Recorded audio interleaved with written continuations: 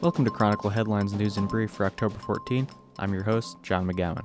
In campus news this week, Susan Kearns, Associate Professor of Cinema and Television Arts, and Sebastian Houts, Associate Professor in the Music Department, are two faculty members who were appointed Associate Provost for Faculty Research and Development and Chair of the Music Department this academic year, respectively.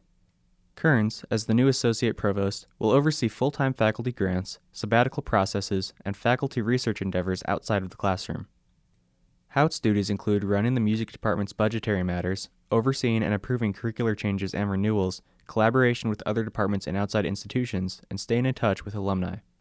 Next, as a way to pay homage to the hometown in which they originated, chocolate brand Fannie Mae partnered with Columbia alum Caitlin McCannis to create illustrations for the company's new Chicago line. McCannis graduated in May 2022 with a Bachelor of Fine Arts degree, majoring in illustration and minoring in graphic design. She learned about the opportunity with Fannie Mae during her senior year through a job posting on Handshake. McCannis said the experience was surreal, and it's the biggest project she's worked on to date. It was really surreal. I mean, it was definitely the biggest project I've worked on to this date. And I started working on this project while I was finishing up my senior year of school.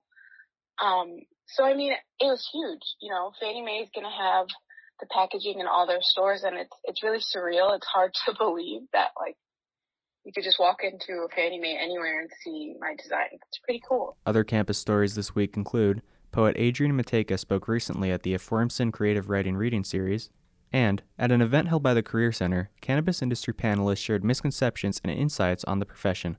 Learn more about that one on last week's episode of Chronicle Headlines. In arts and culture coverage this week, Bridgeview's second annual Palestine Fest took place at SeatGeek Stadium earlier this month, with speeches from Palestinian-American comedian and political activist Amer Zar, performances from the traditional Palestinian dance group Al Salam Dabki and Palestinian singer Fadi Hanani, and poetry readings from Aisha Afena. Attendees say immersing in and interacting with the history, culture, and people keeps the Palestinian resistance alive. Younger Palestinians at the event spoke at the Chronicle about their resistance and how they keep the culture alive within the Palestinian community living in the Chicagoland area. Salam Khater, the president of the University of Illinois at Chicago's chapter of Students for Justice in Palestine, said he aims to keep traditions going. I still speak the old language, which is called Fallahi. It's very villager-like. I do experience not discrimination, but like, oh, haha, you're Fallaha, whatever. Yeah. Not a lot of people speak that language anymore, and I feel like I continue to do so because that is my ancestry. Right. Like, that's my bloodline. If we lose our language, we lose our identity, and if we lose our identity, Israel wins. Other arts and culture stories this week include Thank You, Goodbye, an art showcase in the West Loop held by Columbia alumni, and a review of October's hottest movie, Smile, and a review of two recent concerts held by Mother Mother and Wild Rivers.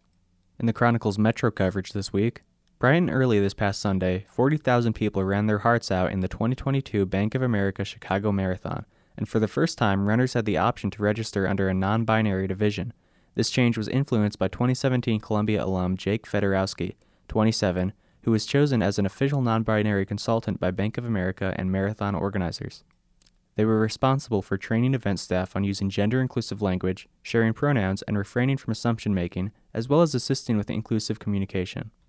Fedorowski, a non-binary runner, authored the Guide to Non-Binary Inclusion in Running to help assist race directors create a safe and inclusive environment for people identifying as non-binary as they run events.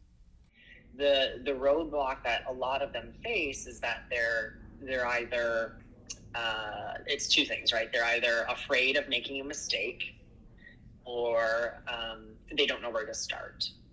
And those are two things that I'm trying to help calm those fears or anxiety, whatever the phrase is.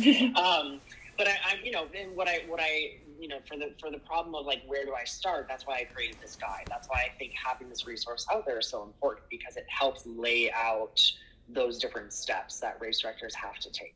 This week's opinion piece comes from staff reporter Sam Aburaba, taking on Marvel's newest character being brought to the screen, Mossad agent Sabra.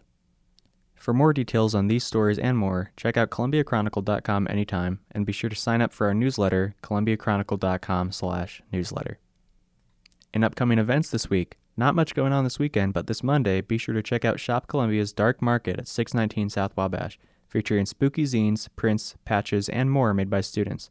Don't miss the Groove Band and American Roots Ensemble performing in concert at 1014 South Michigan.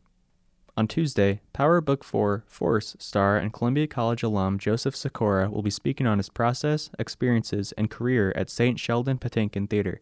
Columbia's musical theater ensemble will be performing in concert at 1014 South Michigan.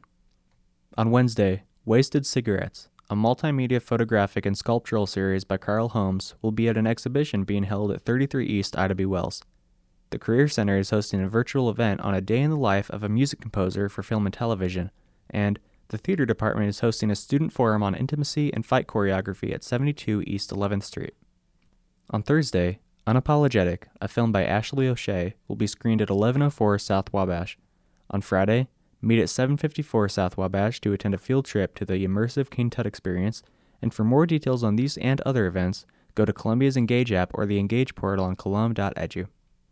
That's all for this week. Be sure to read the full stories on ColumbiaChronicle.com and listen to this week's Chronicle Headlines podcast, where I speak to Multimedia Director Peter Midwa on Media Hub Minute, the future of the podcast, and more. Thanks for listening.